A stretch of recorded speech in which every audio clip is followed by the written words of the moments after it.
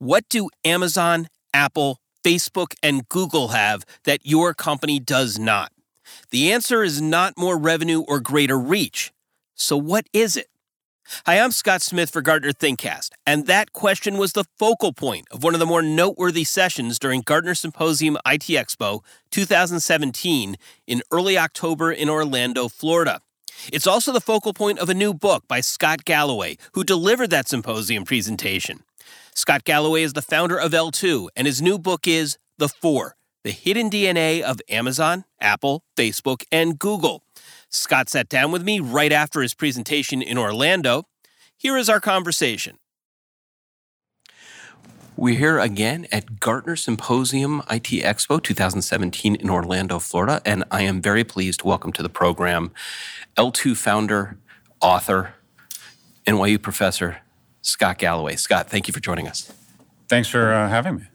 Now, you've just finished a presentation here, and let me make sure I have the name correct. It's the Four, Yes. The Hidden DNA of Amazon, Apple, Facebook, and Google.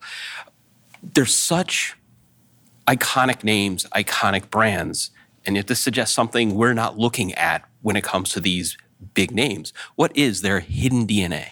So I think each of them foots to and calls on a pretty basic instinct. Google is our God. We have a need for a super being. Our minds are robust enough to ask incredible questions, but not advanced enough to provide all the answers we need. And as the society becomes more affluent and educated, its reliance on church and a super being declines. So there's this void of modern day anxieties. And I believe that Google fills that void with a level of credibility that no other institution has in terms of praying, and effectively praying, sending a question up into the universe, hoping for some sort of divine intervention from an all-knowing, all-seeing being that sends back an answer. Will my kid be all right? Symptoms and treatment of croup into the Google query box, sends it back. Google is our God. Facebook is love, creates empathy, connection, mostly with pictures. Our species needs to be loved and to love others. Amazon is our consumptive gut, taking the nutrients, making sure that we have more than we need. The penalty for too little is starvation. The penalty for too much is things that have a lag, a diabetes or a lethargy or gluttony. But we have 10x to 100x more than what we need in our closets and our cupboards. More for less has always been a strategy that's in vogue. It's Walmart's, China's, and Amazon's strategy. And then finally, Apple, I think, appeals to our reproductive organs, and that is it is the new symbol of wealth and power. And it's basically when you carry an iPhone, it's communicating to the world that you have good genes and increases your selection set in terms of mates. So our need for a God, our need to love, our need to consume, and our need to procreate, I think these four firms have tapped into that, disarticulated who we are as people, and then reassembled them in the form of for-profit companies that's created more economic value or shareholder value than the GDP of India. What then is it we in other companies, other organizations, though, take away in terms of a lesson? Because, again, you're talking extremely large concepts and companies that are very global that most of us will never achieve the scale of. So what is it that is the lesson, though, for all of us in these connectivity issues you speak of? So a couple things. One, I think right from the get-go, you need to figure out which organ or which instinct you're appealing to. So Nike appeals to our very real instinct to be competitive, which creates evolutionary progress. Louis Vuitton sort of communicates to our procreation and our desire to feel closer to God when we see some beautiful luxury item. So I think right out of the get-go, figuring out what organ or what instinct is this product catering to. And then there's lessons from all of them. With Google, the ability to use network technologies and the plumbing, price, and processing power to create products that age in reverse. So every time someone types something in the Google query box, the product gets better for everybody else. And 9 of the 13 companies that have outperformed the S&P 500 for the last 5 years, and there's only 13, have this kind of Benjamin Button reverse aging feature of them. And that is every time you turn on Waze, it updates the GPS, pings your phone, and it updates traffic patterns and makes those traffic patterns and reports better for the other users. So an ability to try and figure out this network effect seems to be kind of intrinsic to the companies that are adding a great deal of value. Apple's decision to forward integrate into vertical retail is an interesting lesson. While everyone's saying retail is dying, controlling your distribution, if you can afford it, is a tremendously powerful brand building tool. I think there's lessons from all of them in terms of M&A, in terms of their distribution strategy, their marketing strategy.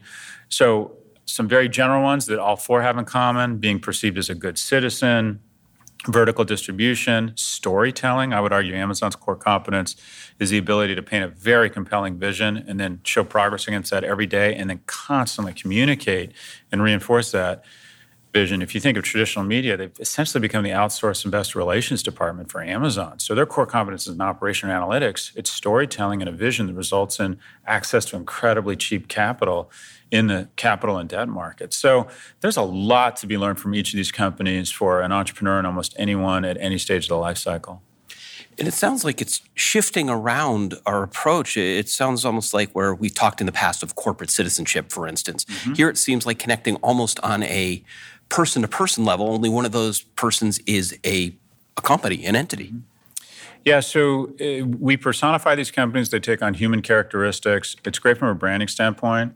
Where it's led us, though, is sort of a strange place, and that is we now worship at the altar of innovation as opposed to character and kindness. And we have to remember that these companies, they have one mission, and that is to increase shareholder value. They're not concerned with the condition of our souls. They're not going to take care of us when we're old.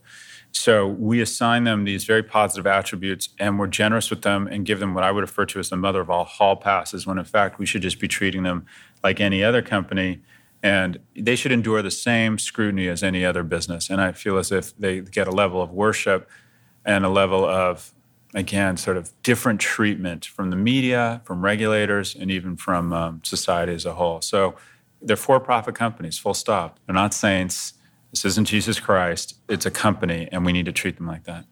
But what you're saying then is they're so known for innovation, and we're so more focused on what they've accomplished or where we think they might take us, mm-hmm. that is where we forgive their sins, as it were. Yeah, again, we find innovators, Elon Musk and Steve Jobs, they're our new Jesus Christ. They're kind of our modern man idols. And as a result, we overlook the fact that perhaps these companies, Apple licenses its IP to its Irish entity and then inflates the revenue in low tax environments and decreases the taxes in low tax environments. And I think Apple gets away with more than they would if they were Allstate Insurance. We idolize these companies, and no legislator or regulator, maybe with the exception of Margaret Vestager in Europe, really wants to go after these companies, because the way to look older, and no one wants to look older, is to not get it, and not getting it is not loving one of these companies. So I think it's I call it the gross idolatry of youth and innovation. I don't think a 55-year-old executive would be allowed to be the CEO of two firms. But Jack Dorsey, because he's, I think, 40, or maybe he's a little bit younger than that, actually, he's maybe 30s, we see, these guys, these young internet people, we think of them as almost having sort of this mythical, supernatural, capability. Taking it back to all of any organization, when trying to find this need, when sitting down and say an entrepreneur, and you're trying to think, where am I taking my idea? Is it coming up with the right product, the right service, and then assigning this need? Or is it trying to tap into first something to identify of, hey, this is the emotional connection and I have an idea that might lead to this? What is that approach in the planning phase you'd recommend?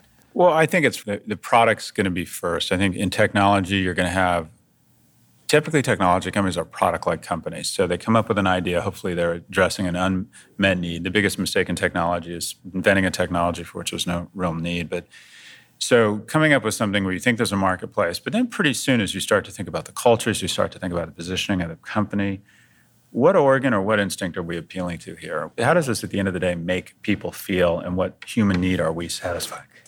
But I think it's sort of parallel track, and I think it's helpful or instructive to go through the exercise. And is it something that really needs to develop somewhat organically? It would seem like there's a danger of trying to force fit into an emotional connection that you could come away looking silly or completely off base. Sure, although I would argue that most just don't do it at all. And I think it's good. You might decide to ignore the decision and the product and the market take you where it's going to take you, but to think through, okay, at the end of the day, the companies that have grown massively all very squarely tap into a pretty basic instinct. And from the beginning, no one says, I want to build a small company. People think I want to build a big company. So if you're lucky enough to get a product into the marketplace, it's resonating. Very early on, I think Apple decided they were going to be a luxury brand and tap into emotional needs and figure out what those emotions are. I think it's a worthwhile process, pretty early in the process. You mentioned, for instance, going back to the idea of giving them as a pass, as you said, or more leeway than we might others. Mm-hmm. Does that, and back up and say, part of that comes from being innovators, but does that also create the room to innovate because people are willing to, do people that give them the leeway to allow them to fail a little more than others might? Yeah, but I think it's gone kind of off the rails. So access to cheap capital, loving startups, the ecosystem in the U.S. where we give startups more capital, the ecosystem in the U.S. that's been key to our success that we, people say we embrace failure. We don't embrace failure, but we tolerate it. Whereas in Europe and Asia, a lot of people would argue you get a scarlet letter in your first failure on your chest. So there is a reverence for innovators and entrepreneurs, but I think it's gone a little haywire with the most successful entrepreneurs. I think we afford them way too much license. I don't think the New York Times or the Washington Post could get away with selling ads to the intelligence wing of Russia. I just think that we just wouldn't tolerate it. But with Facebook, it's like, well, how they're so successful and they make so much money and there's so many ads. Can we really hold them accountable? Like, well, of course we could. And even old media says, well, it'd be impossible to check all their ads. And we're not talking about the realm of the possible. We're talking about the realm of the profitable. It would just mean they'd be less profitable. And for some reason, we've decided these companies, that their profits and their frictionless business model are somehow sacred, whereas old economy should endure those costs, whereas new economy media companies, I know they're different, they're innovators. Does part of that grow from the internet culture where these companies grew and have followings and we still have that mentality in our heads of the original innovators, the original hackers? We don't want rules. This is a space where we can do the Wild West, as it were. Please don't come in with regulation. Is that part of it too, that while they are now bigger than a GE, for instance, or a General Motors, we don't want to assign them those regulations for fear it might trickle down to the rest of us in our free speech back and forth? Yes, it's a good point. We want a certain amount of rebel gene in the economy, and we want people who question the status quo. We want entrepreneurs who adopt sort of a ready, fire, aim attitude. But at some point, when Amazon's amassed $500 billion in market cap, should it be paying taxes? And right now, since 2008, Amazon has paid $1.4 billion in taxes. Walmart has paid $64 billion, despite the fact that Amazon has added the market capitalization of Walmart to its value in the last 24 months. And people would say, well, okay, but they're reinvesting, which is good for the economy. That's a really good argument. But what happens if all companies sort of adopt this break-even model and start reinvesting? I mean, certain assets would go up. In some ways, it would be bad for the economy, but we still got to figure out a way to pay for our firefighters and our teachers and our soldiers. So, I mean, there's other systems, and I'm not saying it's the right system, where once you get past a certain value in Brazil, they tax you on your gross revenues. And I'm not saying that's the right method, but it seems strange that you can get to be the fourth or fifth most valuable company in the world without paying any meaningful corporate income tax. What do we need to do, whether it's as a public, as the government, or so forth, as consumers, to put a little more of the onus on them? And I'm watching, what comes to mind is, for instance, the early talk now with Amazon and their HQ2, I think it is, they're calling it. And states are battling it already. We'll cut this, we'll cut that, we'll give you. So it looks like they've got the upper hand. How do you shift that conversation to make them more on a level playing field? So that's a correct question, of course. So what to do? I think the first thing is we have to acknowledge that these are great companies, but they're companies. And the role, in my view, the role of any company, and I'm parroting Peter Drucker's words, so I agree with the management thinker Peter Drucker, that the sole mission of a company is to create a middle class. And so we need to look at these companies in the context of, okay, they need to create wealth and billionaires because that's motivating and inspiring for people. But if they're creating so much, General Motors, or I think it's about $60 or $70 billion in market cap, have 500,000 employees. Facebook has $500 billion in market cap with 17,000 employees. So what happens when the most successful companies are spreading the majority of the spoils? A third of the S&P's gains are in 5 companies among a smaller and smaller base of companies. And we're under the impression that there's more of these people than there are because they're on the front page every day. There actually aren't that many employees at these companies relative to the traditional kind of economic tides of yesteryear. So one, just force that they endure the same scrutiny and obligations as the rest of corporate America. Because what's happened is we have this chaser effect where a company wins a lottery and becomes an Amazon or a Facebook, and it's not luck, it's skill. Well, it's some luck, but a lot of skill and hard work. But then we show up and double or triple their winnings with favorable tax treatment and avoidance of regulation, et cetera. And also, I think we need to elect people who will hold these firms accountable. I think we've entered a system where if the government takes on the tech, especially in the U.S. right now, government's going to lose. They just are better resourced, better PR departments, better communications. So, at the end of the day, I think we just hold them to the same standards that we hold the rest of corporate America.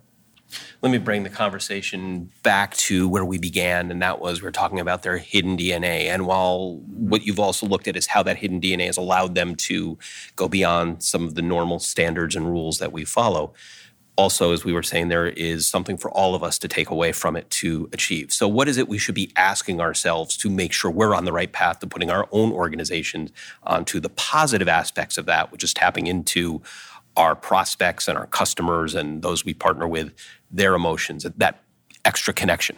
So a lot of this just comes down to general sort of brand building. And I'm not talking about advertising. I'm talking about just positioning your firm and saying beyond the product itself, what emotional need do we tap into?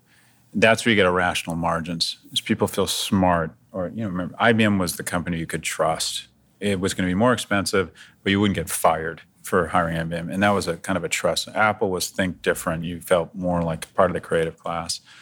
So again, trying to figure out, all right, what am my company L2 that benchmarks? We tap into sort of this competitive notion, and how important it is for companies to benchmark each other.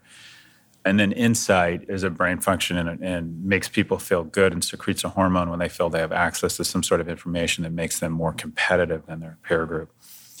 So in sum, I used to think that the best business book you could read was Strunk and White, Elements of Style, that the best tools for business people was to learn how to write well. Now I think the best textbook is a book called Sapiens, and that is to learn more about who we are as people, what triggers our emotions, why we behave the way we behave is key to any company that aspires to be one of these companies. And no matter how small you are, you should start out aspiring to be one of these companies, because you may not make it to 500 billion, but some of these attributes can help you get out of the garage. Some of these attributes can help, understanding.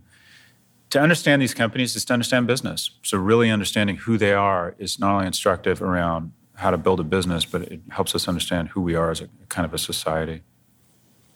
Scott, thank you very much. Scott Galloway is the founder of L2, a professor at New York University, and the author of the new book, The Four, The Hidden DNA of Amazon, Apple, Facebook, and Google. He spoke with us following his keynote presentation at Gartner Symposium IT Expo 2017 in Orlando. I should quickly add a program note. Gartner is an impartial, independent analyst of the information technology industry. All content provided by other enterprises is expressly the views of the speakers and the enterprises. The information should not be construed as a Gartner endorsement of said enterprises, products, or services. So, if you're looking for more on what separates the best companies and a wide range of other topics, I do endorse that you check out our other Gartner ThinkCast conversations at gartner.com/podcasts, plus the Gartner webinars at gartner.com/webinars. For Gartner ThinkCast, I'm Scott Smith. Thanks for listening.